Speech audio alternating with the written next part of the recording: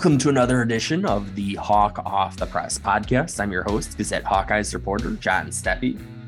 I am coming to you from my Indianapolis hotel room following Big Ten Media Days.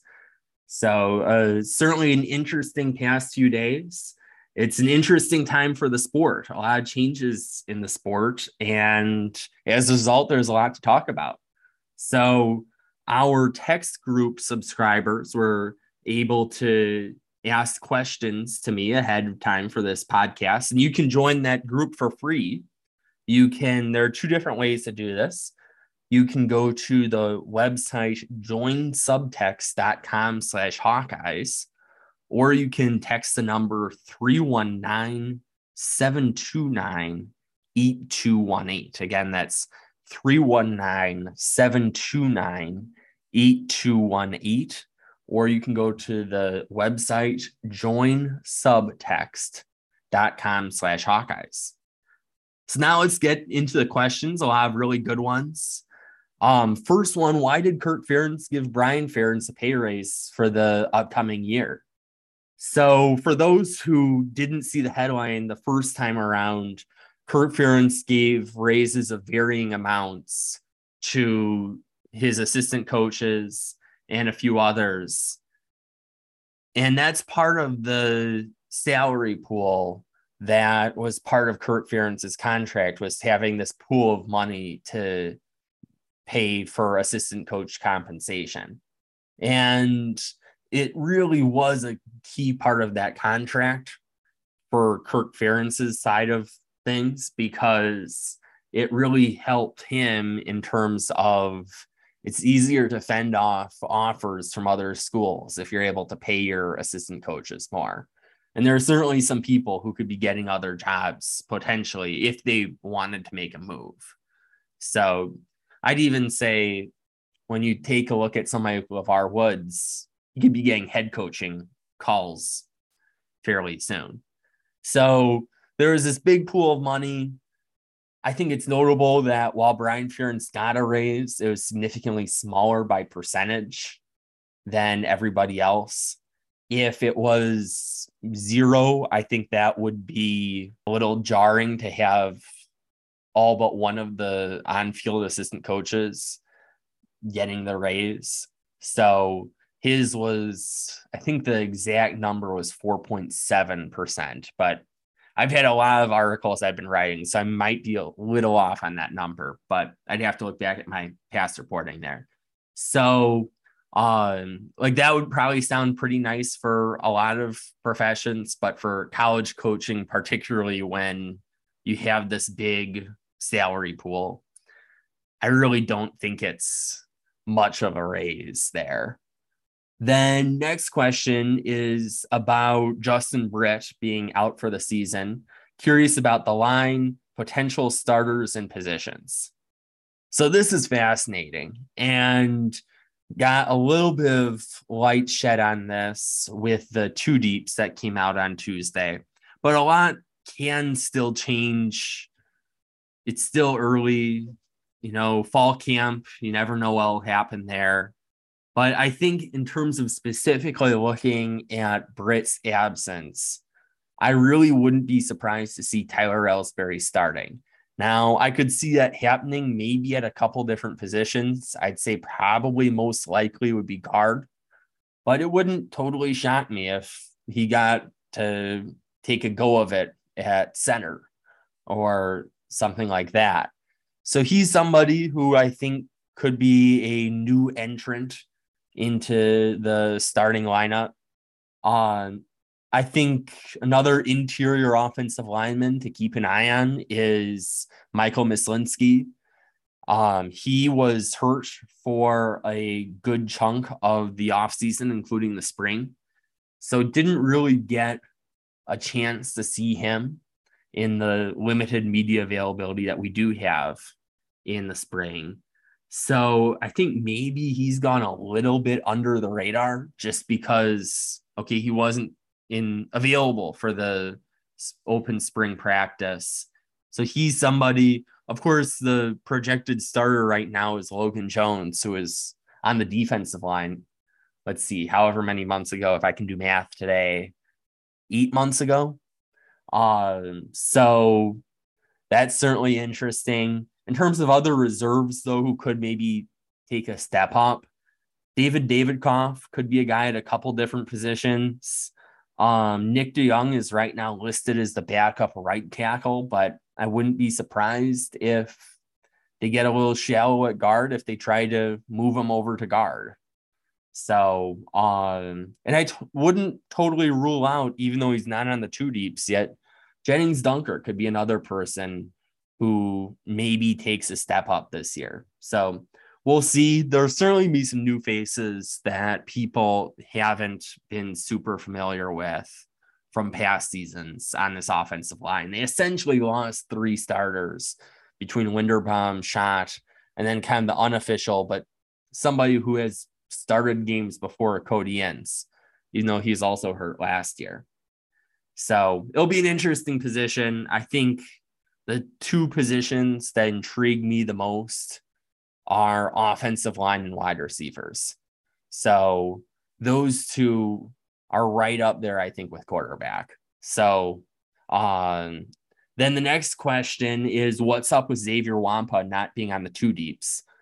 So I think nobody has come in with a higher profile to Iowa in at least a very long time, if not ever, than Xavier Wampa.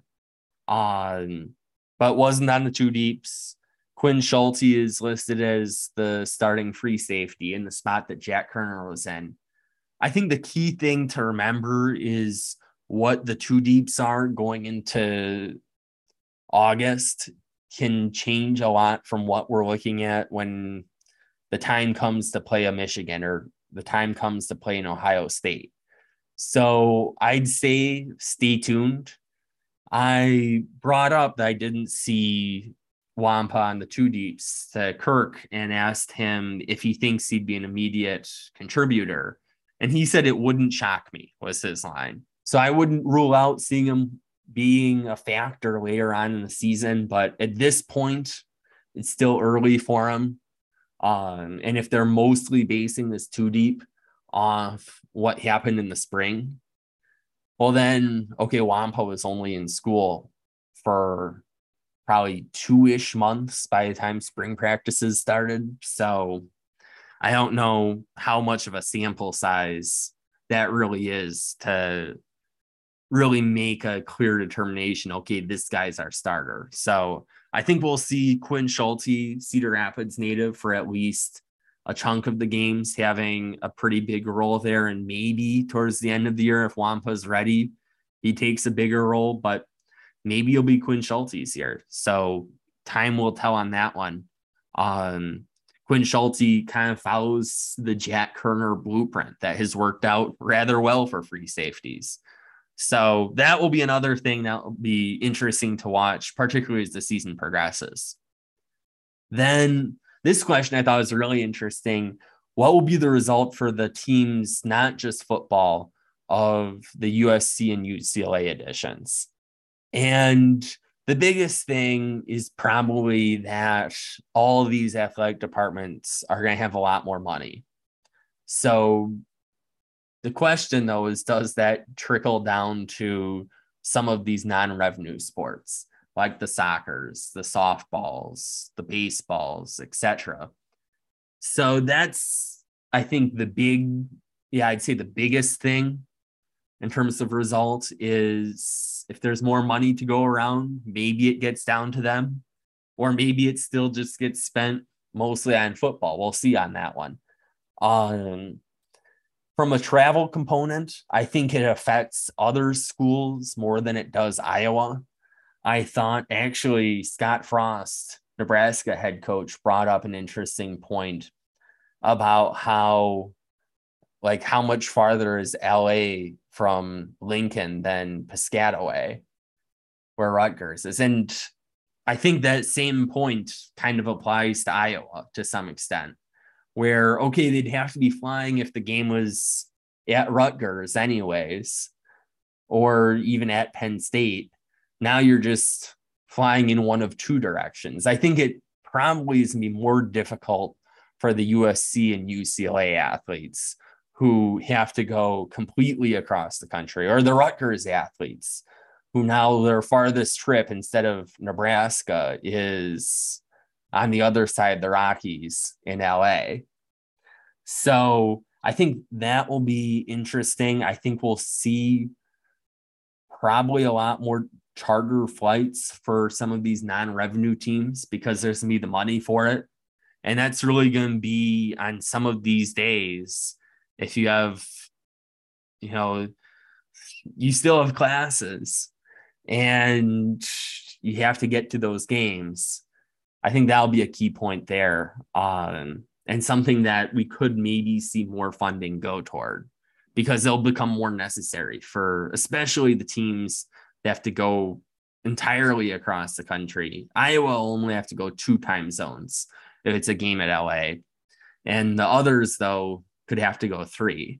And the other thing, too, is while they're the travel questions, I think for when you look at it percentage-wise, 16-team conference, if you're Iowa, 13 of your 15 opponents are still in your existing geographic footprint. So I think it's really going to be the hardest part will be for USC and UCLA. But if they end up on charter flights, which I expect, but not counting on that, well, then, okay, the difference between a 2-hour flight and a 3-hour flight isn't that bad. So then is Iowa, kind of 2-part question here, is Iowa getting ready for a transition into post-Ferentz football? How long might he stick around? So with the contract extension through 2029, I think that's probably a sign that he wants to still coach for a while. And, it's clear football is his passion. It isn't like he has these 8 other hobbies that, okay, if he put football aside, oh man, can get onto those things. Whereas his pastime for his career really has been football. So I wouldn't expect to see any, things can change quickly. He's turning 67 next week, if I'm doing my math right, August 1st. So yeah, that's next week. So, he's not getting any younger. Now, just because the contract is through 2029 doesn't mean that he will be coaching through 2029. But what it does mean is whenever he decides to ride off into the sunset, he really gets to do it on his own terms. When you look at how much the termination without cause would be, this is really Kirk Ferentz's schedule to decide. And really his timeline to decide how open he wants to be about it. Now, in terms of post-Ferentz football, I think now there's no public clear succession plan, but they do have, I think, a future head coach on staff with LeVar Woods. So that's one option. Of course, when you have an offensive coordinator with the last name Ferentz, that name will come up in those conversations as well. Now, obviously, his offenses have not produced the results that LeVar's special teams units have produced. But, I think that will always be among the rumor mill. Then the follow-up question to those two is, how valuable is the head football job at Iowa? And I think when you look at it, it's hard to judge it to some extent because, okay, the last time it came open was, before the 1999 season. So it's been a while since this has been a conversation even. Now, they're a Power 5 school, and that always is going to be a attractive thing. I think the other thing is there are a lot of coaches out there who have Iowa ties. So you have somebody like Mark Stoops, who I think age-wise might be the only thing that holds them back, is if Kirk stays for another 5 years, Mark Stoops might be getting a little old to make a move there. But, even if you just looked around the Big Ten, you've got Brett Bielema, not far away, who's an Iowa alum, who's had a track record in the Big Ten, who's won Big Ten title, who's gone to the Rose Bowl, that kind of thing. So I think it's going to be appealing to somebody. The one possible challenge is going to be once we have a little more clarity on who are the winners and losers of NIL. And if you have another Power 5 school that has a really significantly better NIL infrastructure, that could maybe make it a little less appealing if you don't have as much money to give to a possible athlete. Now, at the same time, if the Swarm Collective goes really well, that'll be an appealing thing that could maybe elevate Iowa in one way or another. And then another question, how likely is PJ Fleck to beat Ferentz this year? I think it should be a pretty good game in Minneapolis. If I had to, I'm not a betting person, but if I did have to put money, I'd probably lean towards Iowa on that one. But Minnesota has a capable offense. And if Iowa's offense struggles, I could see a situation where Minnesota breaks the streak there and keeps the, I should say takes the pig, considering how long it's been residing in Iowa City. Yeah, there's a chance that they take the pig back. I think you really have to have some sustaining drives if you're the offense. Granted, you could, control C or command C, depending on if you're a PC or Mac person, and control V and paste that into any statement about any of these teams, that Iowa really has to have an offense that can sustain drives. But when you look at the Minnesota game last year, when Minnesota was on the field for 40 minutes, that's really not sustainable. And if they can pull that off for 2 years in a row against Minnesota, they might as well get a lottery ticket on the way back down to Iowa City. So it does not happen very often to be able to win games without sustaining drives. And considering Minnesota's offense and how much of that is coming back, I think the offense needs to have at least a decent game where, okay, if Iowa's defense forces some turnovers, they're in a good position to score. Then a really interesting question, how much does Kirk's voice resonate in the Big Ten / college football? Because he's been making these comments about the changes that this person has noticed has garnered attention nationally, but he also sounds kind of resigned to the fact that change is happening with or without him on board. And I think that's really interesting. It's something I didn't think about before this, but it's a good point where I think it resonates in terms of the fact that when he talks, people listen. But I think there's a difference between resonating and being impactful. So, Kirk, one of the things he expressed concern about was the combination of NIL and the ease of transferring from one place to another, and how easily that can create tampering situations. Well, right now, everything seems to be pointed toward more rights for athletes. And granted, the issue with that Kirk has with it is tampering, not so much athletes benefiting financially from their work. He did say yesterday that he is open to, or when he was asked about revenue sharing with athletes, he thinks athletes should be included. But you look at it, I don't think we're going to see more regulation from the NCAA on NIL, one half of that tampering concern that Kirk had, largely because of the possibility of lawsuits if they put whatever restrictions they can try to put on it. So that half of it, I think, faces that challenge. And with the transfer portal, we're seeing the pendulum swing in the other direction right now, where their proposed NCAA rule changes to eliminate the one-time part of the one-time transfer rule. Granted, it already was pretty close to that in terms of the ease of some of these waivers, but taking out the one-time part of the one-time transfer rule, so players could transfer as much as they want without having to sit out a year.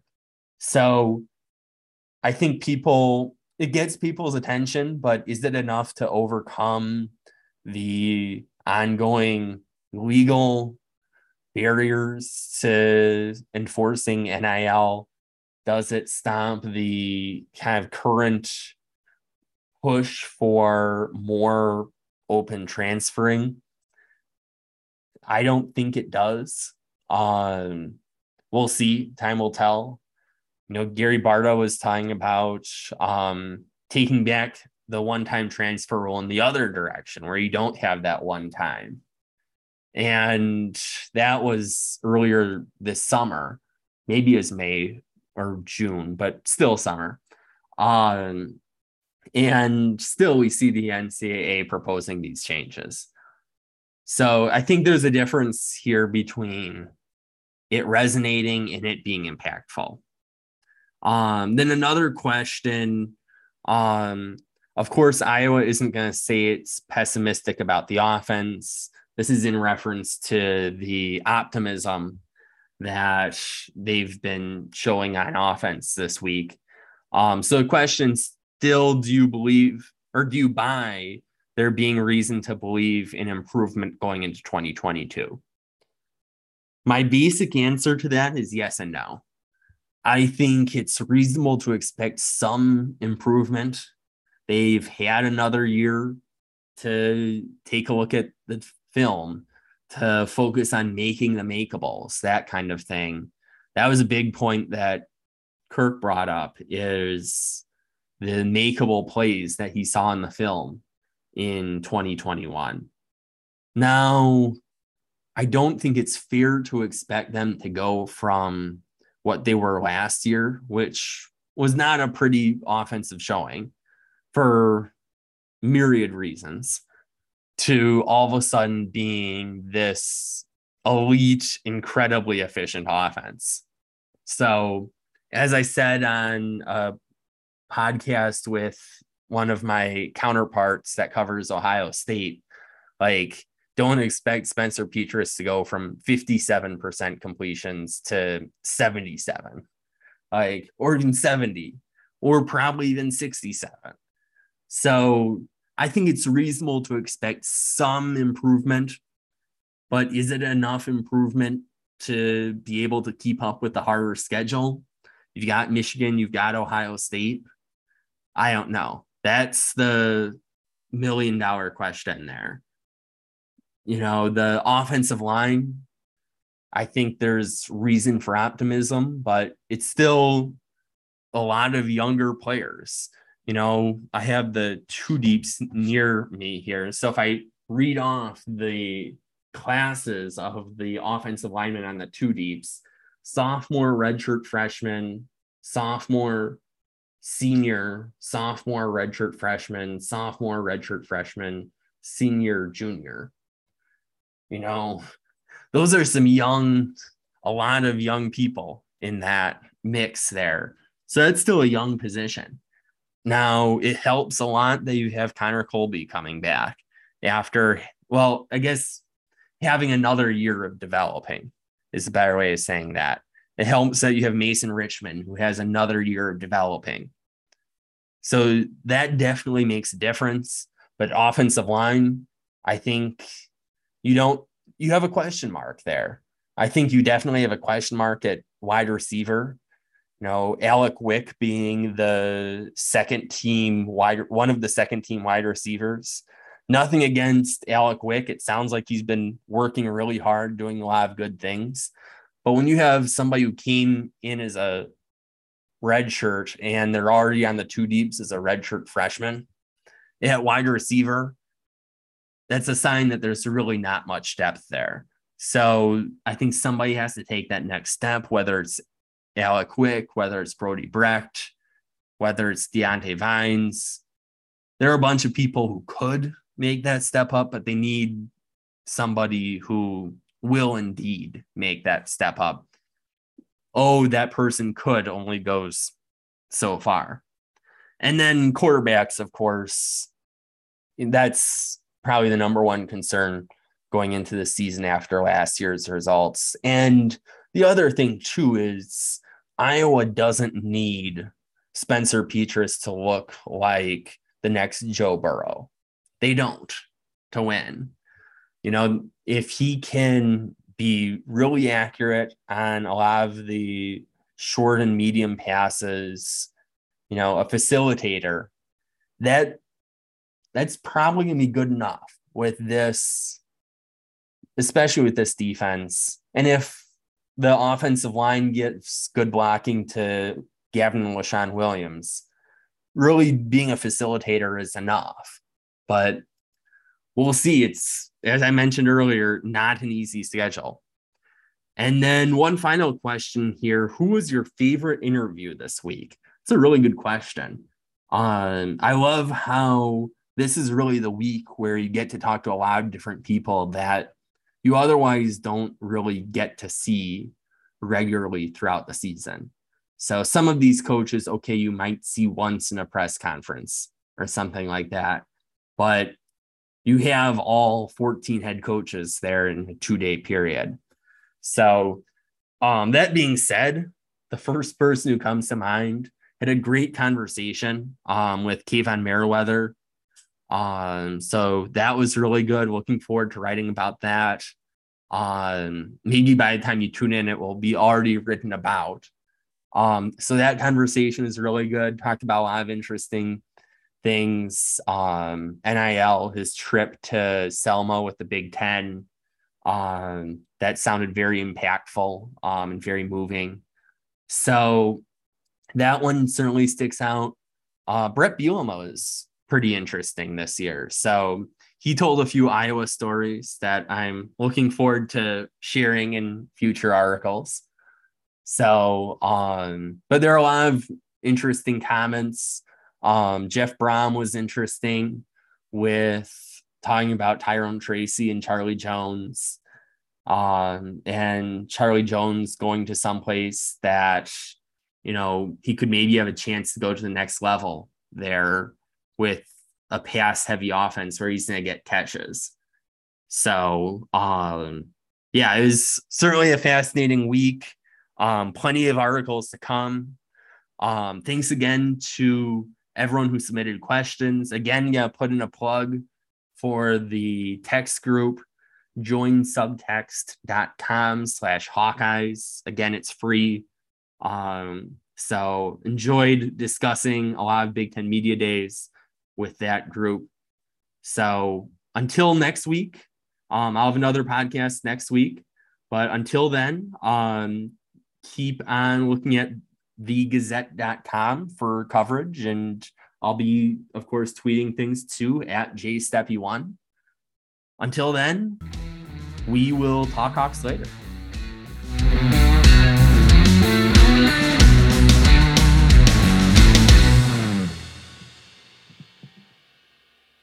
Get a daily update from the Gazette with our daily news podcast. Add it to your podcast player or your Alexa-friendly device to get a bite-sized local news update each day. Check it out at thegazette.com/podcasts.